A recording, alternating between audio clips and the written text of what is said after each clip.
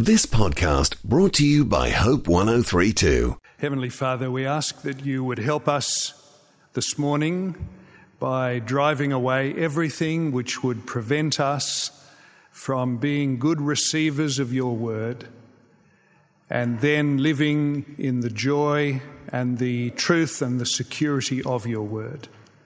So please help us, we pray, in Jesus' name. Amen.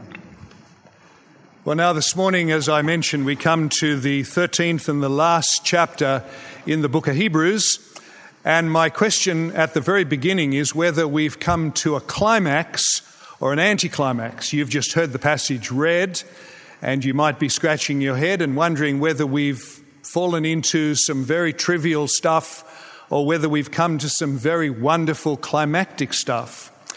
I don't know if you know the story of the missionary who's overseas and he looks out his window one day and he sees a beggar shuffling around in the street with nothing, and the missionary grabs an envelope, puts $20 in the envelope and writes across the envelope the words, "Don't despair," and throws it out the window near the beggar. The beggar picks it up and shuffles away. The next day, the beggar is at the door with a roll of money, which he hands over to the missionary. And the missionary says, no, that was a gift. And the beggar says, "No, sir, this is your share. Don't despair. Came in at 60 to 1. And I tell you that partly so that you won't despair about the last chapter, but partly so that you will know that this chapter is actually as valuable and as exponentially treasure-filled as any part of Hebrews. This is actually a treat to finish with this morning. Now, to help you to see why this is a climactic chapter and not an anticlimactic chapter, I want to try and explain very carefully and quickly where we've gone and why we've come to this particular Sunday morning. So we've been following Hebrews for 13 weeks. It's a pretty meaty letter. We've seen that the writer is writing to the original readers and to us today and all who read the letter, so that we and they will recognize the greatness of Jesus, the goodness of Jesus, and we'll put our trust in his word and his work. And even though there are many pressures inside us and there are many pressures outside us, not to do that. He's exhorting us to keep trusting Jesus.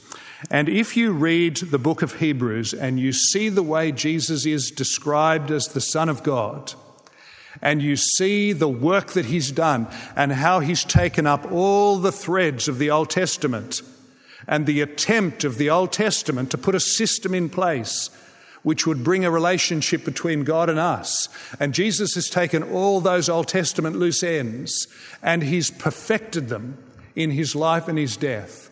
And when you get that, and when you see the significance of it, you find that you've got the key to life. You've got the key to eternal life. And you won't throw it away. Although some people the writer is conscious of are getting ready to throw it away. And so he's writing to them to say, don't throw away this eternal key. Well, now we come to chapter 13. And if you were listening as it was read, there's a kind of a spray of instructions. Things like stay loving, beware the love of money, help your leaders, endure suffering, and some wonderful promises in chapter 13. Never will I leave you. Never will I forsake you. Jesus Christ is the same yesterday, today, forever. But we'll be tempted, I think, this morning to say to ourselves, well, this was an interesting series, Hebrews. We went through some complicated chapters and we kind of got to grips with them. And now we've come to chapter 13, and the preacher this morning is going to give us just a whole series of instructions. And Mr. Preacher, I'm going to do my best as I go out of here to remember what you've said, but actually I've got a lot on my brain, and you've given us 25 ideas. I don't know if I can absorb them all. I mean, I forget mostly what you say by 10 meters outside the door, so I'm just not sure whether I'm going to really remember this. I did mention to somebody the other day that the 10 o'clock congregation seemed to be incredibly attentive on Sunday mornings. And she said, well, that's what you think is happening. So I don't really know. You look attentive to me, but you may be thinking about your lunch or this week or something else. But you look attentive. Nevertheless, we're going to be tempted to say, it's been interesting, but I can't remember all this stuff. And I want to say to you this morning, I don't need to worry about that.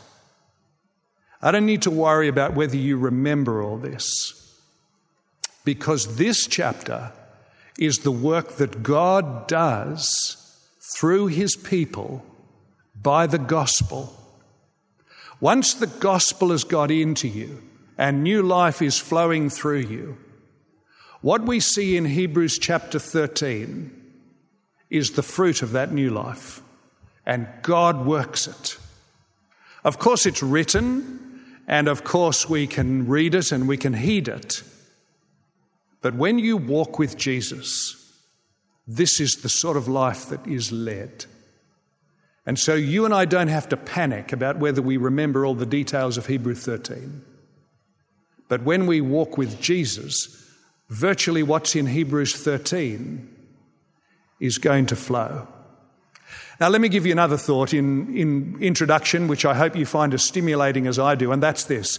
If this letter was written to Jews, what do you think would be the great climax of chapter 13? I suspect the great climax would be, do you have your temple in place? Have you got your altar set up? Have you employed your priests? Are they doing their sacrifices? And you must, as regularly as you can, go in.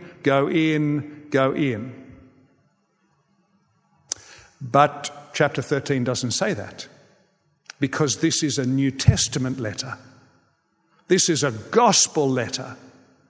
And the writer says, on the basis of the fact that Jesus has come and has died and has risen, and you, almost everybody here this morning, has believed that, and you have received him, and there is a new life which is moving through you, the writer says now, go out. Go out and just live your life in your home and your work and your street and wherever you go, and be a living sacrifice. So the whole of the Old Testament to New Testament has shifted, as the Old Testament, which said, come in, now says to the believers, get out, go out. And that's why this is a climactic chapter, because chapter 13 is describing the life that you will live out as you leave this building. Now, I'm going to try and underline this as we go, but I just want to point out to you that this is the fruit of faith. This is the produce of the gospel. This is the life of Jesus being lived out in his people.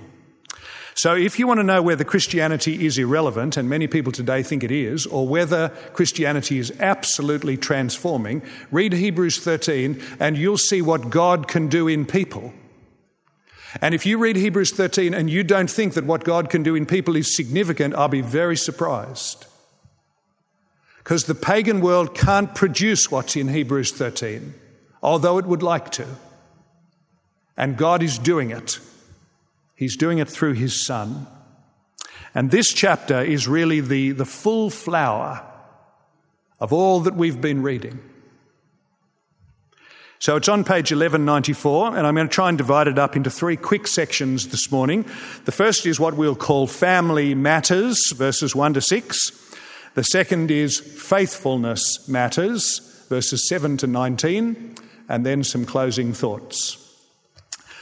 Verse 1, keep loving each other as brothers. You notice what the writer says, keep doing it, it's happening. You don't need to begin to do this, it's happening. Literally, he says, let brotherly love, you know the word for brotherly love in the Greek? Philadelphia. Let brotherly love remain. First priority in your human relationships is to the family of God. You'll discover as you read the letters of the New Testament, the family of God, in a way, take priority over the family which is our human family, because our human families are a subset of the family of God, and we must demonstrate to the world that we're part of a family of God. And that's why, if like the world, we give absolute priority to our human families and not the family of God, we just reinforce what the world thinks. But we're in the family of God. That's why we've got to somehow demonstrate the family of God is precious and our little families are subsets of the great family of God. And then he says, verse 2, don't forget to entertain strangers, and remember, verse 3, those who are in prison. So when a stranger comes in, your love goes over to them. And when you think of the person who can't come in because they're in prison or they're shut in, especially the believer, your love thinks about how to reach them. That's what the church does. God has made you new. He's given you a new life and a new love. And when somebody new comes in, you try to love them. And when somebody can't come in, you try to love them. And one of the things that gives me great joy here at St. Thomas's is hearing of the many, many examples of the ways that people are being hospitable. I mean, after this meeting today, you probably don't realise this, but there's going to be some hospitality going on in various homes, and people are going to be invited. And I keep hearing that new people are being invited to people's homes. Let it keep going. It's a wonderful example of the love of Christ. And I'm also extremely encouraged by the people in this family who think about the people who can't get here, and the people who've got ministries to people behind bars, and the people who've got ministries to people who are shut-ins. It's just a wonderful thing that there are those of you who are conscious of people who can't get here, and your love goes out to them. And you've worked out how to call them, or how to send something, or how to ring them, or how to visit. Let that love continue, says the writer. In turning to the human family, verses 4 and 5, he mentions two classic dangers. One is unfaithfulness. What a killer unfaithfulness is in the family. And greed. What a killer greed can be in the family. And he says on the subject of unfaithfulness, this is something God will judge.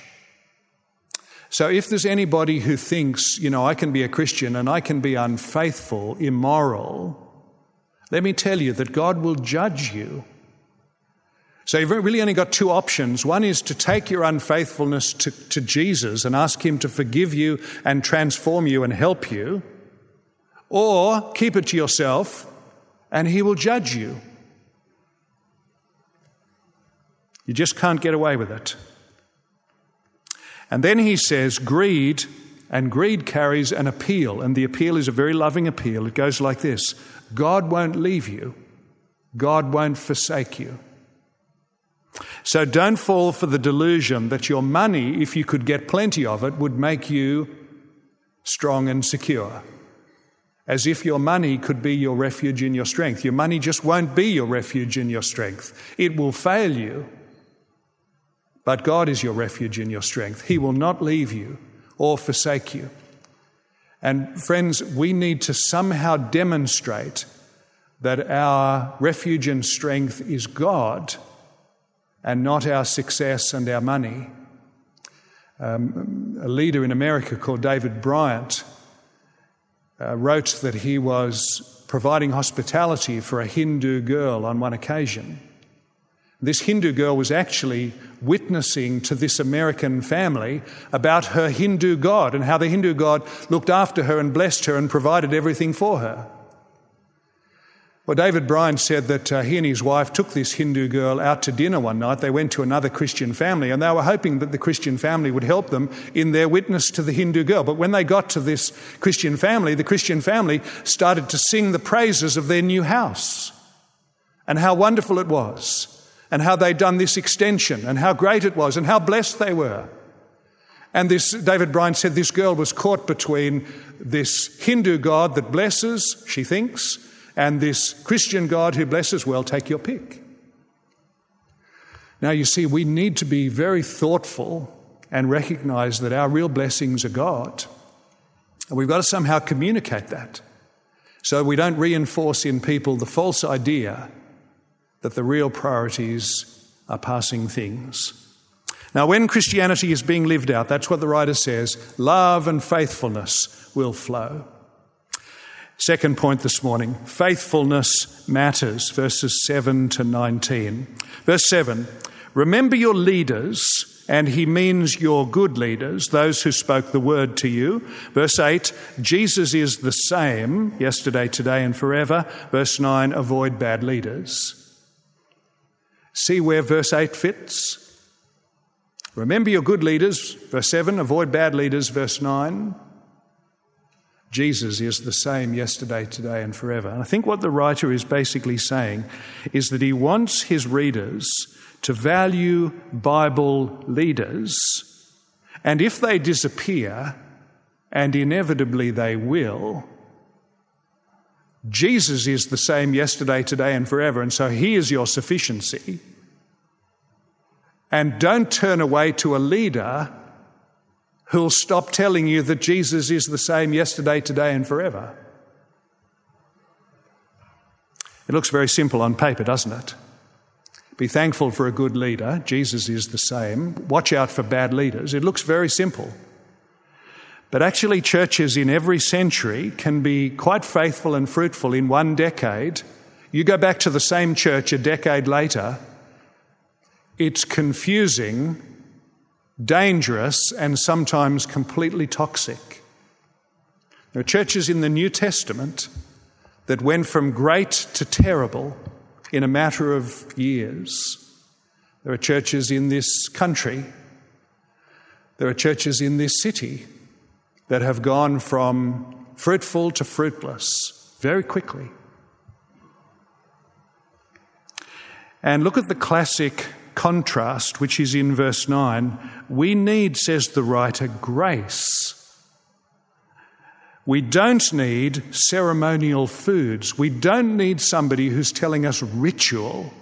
We need someone who's telling us about the grace of God. Verse 10, we have an altar. I hope there's nobody here in this building who honestly thinks that in this building we have an altar. I hope there's nobody here who thinks that behind me is an altar. What is behind me, according to the Bible and the prayer book, is a table. It's not a very good table because it's very hard to sit at. But it's a table. And it's a table because if we could sit at it, we would get some bread and some wine and we would remember the altar. And the altar, the last and the final altar, was set up 2,000 years ago outside the city of Jerusalem. And it was built with 2 planks, and on it was placed a sacrifice called Jesus. And when he called out, "It's finished," the sacrifice was done, the final altar was finished, and we are the people today who can look back to that cross and say, that's where my sins were carried away, that's where the door into God's family opened, that's where my security for heaven is found. That is my hope for the future. We have an altar, says the writer. And it prompts the writer in verses 11 to 16 to say 2 incredible things about sacrifices. First, he says, don't be ashamed to identify with the one called Jesus who was sacrificed. Especially if you live in a suburb like I do, where people are impressed by successful things. And it's much easier, isn't it, if it were possible for us to try and talk about successful things. But friends, the watching world is not that impressed with the church. And our successes are no match for the successes of the world. What we need to do is to recognize that when Jesus died, he turned all real values right way up.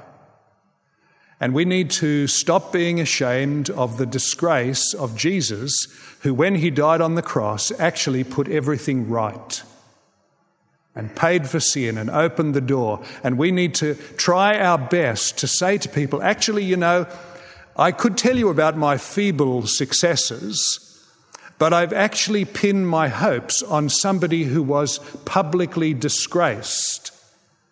And I've pinned my hopes on Jesus, who was publicly disgraced, because in his disgrace, he opened up all the successes that matter.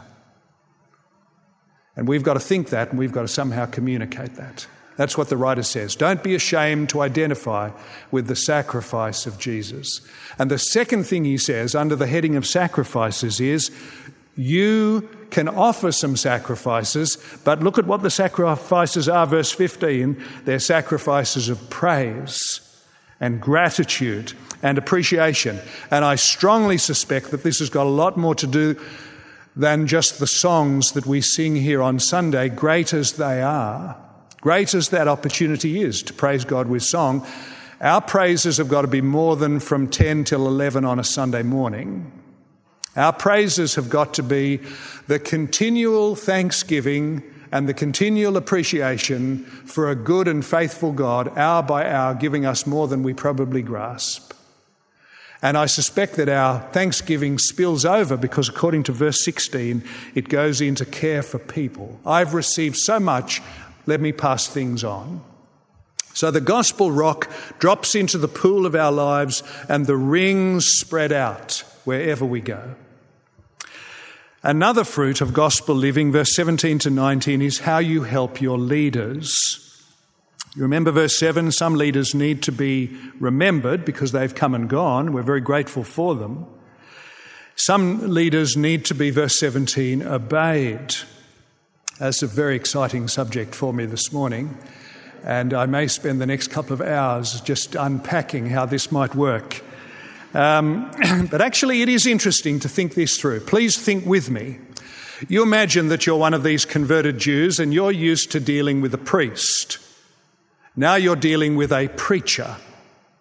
What's the shift that takes place as you move from a priest to a preacher? Well, a priest, in a sense, is a holy man. You go to him and he does holy things for you, and then you depart.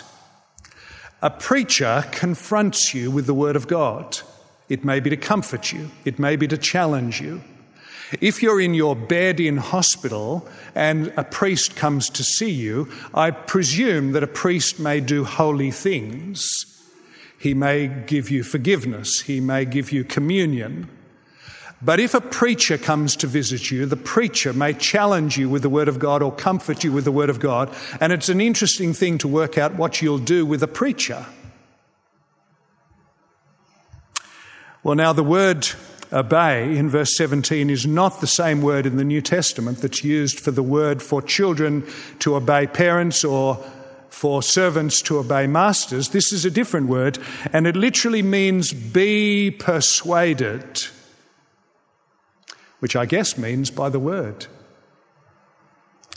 The word to submit is not the same word that's used in Ephesians 5 of Christians submitting to one another or a wife to her husband. The word literally means yield, surrender, which I presume is to the word. So when the word comes to you, your business is really with the word. It's not to just heed the man as if the man who says things has the authority. His authority is the word. But it's not to dismiss what the man says because he says the word. And you and I need to be wise and careful, therefore, in how we, what does he say? Get persuaded and yield to the word. You may not also realize that pastors are not private individuals, but keep watch and give account one day to God. That's what it says here in verses 17 to 19. The little phrase, they keep watch, literally in the Greek is they chase sleep. Why do pastors chase sleep? Well, because real pastors get concerned for people to the point of sleepless care, and sometimes some grief and sometimes some distress, and often much joy and gratitude and appreciation. But it is possible for a pastor to lie awake in the middle of the night and think things like this: who's going to be looking after that single mother now? Who's going to help that bereaved person to cope? What's happened to the person who's disappeared and dropped out? Why is this particular person going so badly in 2011 but was going so well in 2010? How am I going to get this person who loves material things interested in spiritual things? Why does one person love the word and one person miss the word? What can we do for the man who's out of work, long time out of work? Who's supporting the family that's got about 45 battles going on? Why is that particular person so low at the moment? Why is that particular person so proud? What can we do for people who love their work more than they love Jesus Christ? And as the faces go past, maybe for you, they do for me, you can lie awake and chase sleep. And the writer also says that one day pastors will give an account. So I will come face to face with Jesus and I'll explain to him what I said and what I did and what I didn't do. And I'll give an account. No wonder verse 17 says, make their work a joy, not a burden. One of my friends who is a pastor says that this section is literally saying to the congregation, what you should all be doing is making me a happy pastor. So think about that. That's your job. Your job is to make me a really happy pastor. And apart from being persuaded by the word and yielding to the word, the writer says in verse 18, pray for us. Your pastor is feeble, pray for him.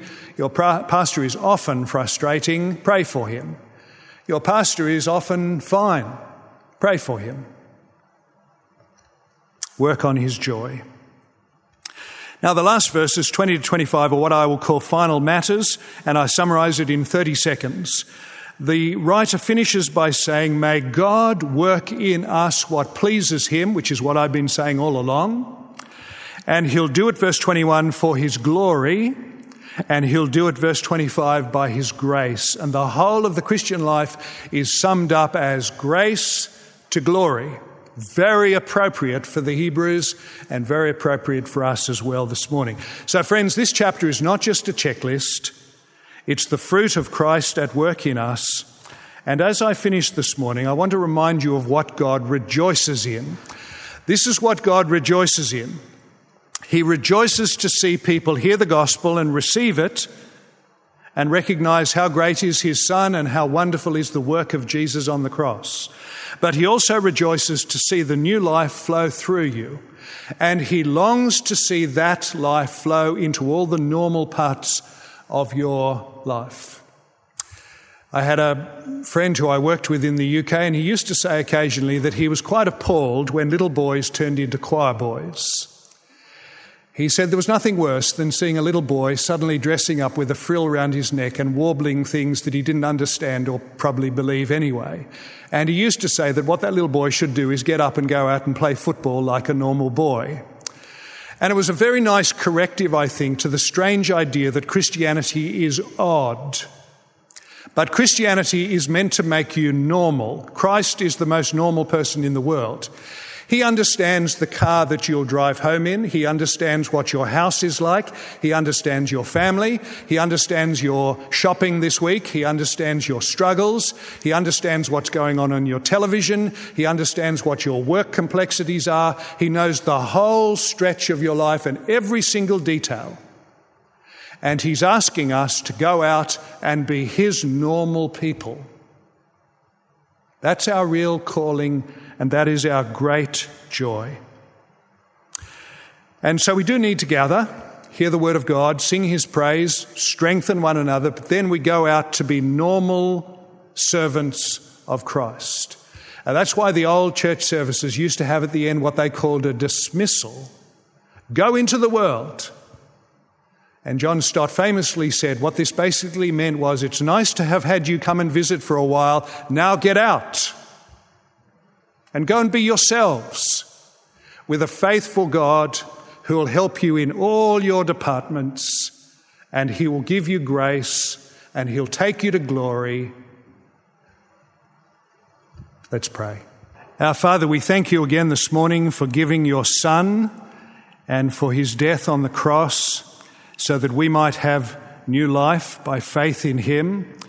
And we pray that you'd help us to live this new life today as we head back to our houses, as we try to interact with family and friends, as we head off to work, as we mix with neighbours, as we make decisions, as we enjoy your creation. We pray that you would so wonderfully work through us by your grace and for your glory, that we would be a faithful, joyful and fruitful people. We ask it in Jesus' name. Amen. Thanks for listening. Start your day with Life Words. Subscribe to Hope 1032's free daily email devotional at hope1032.com.au.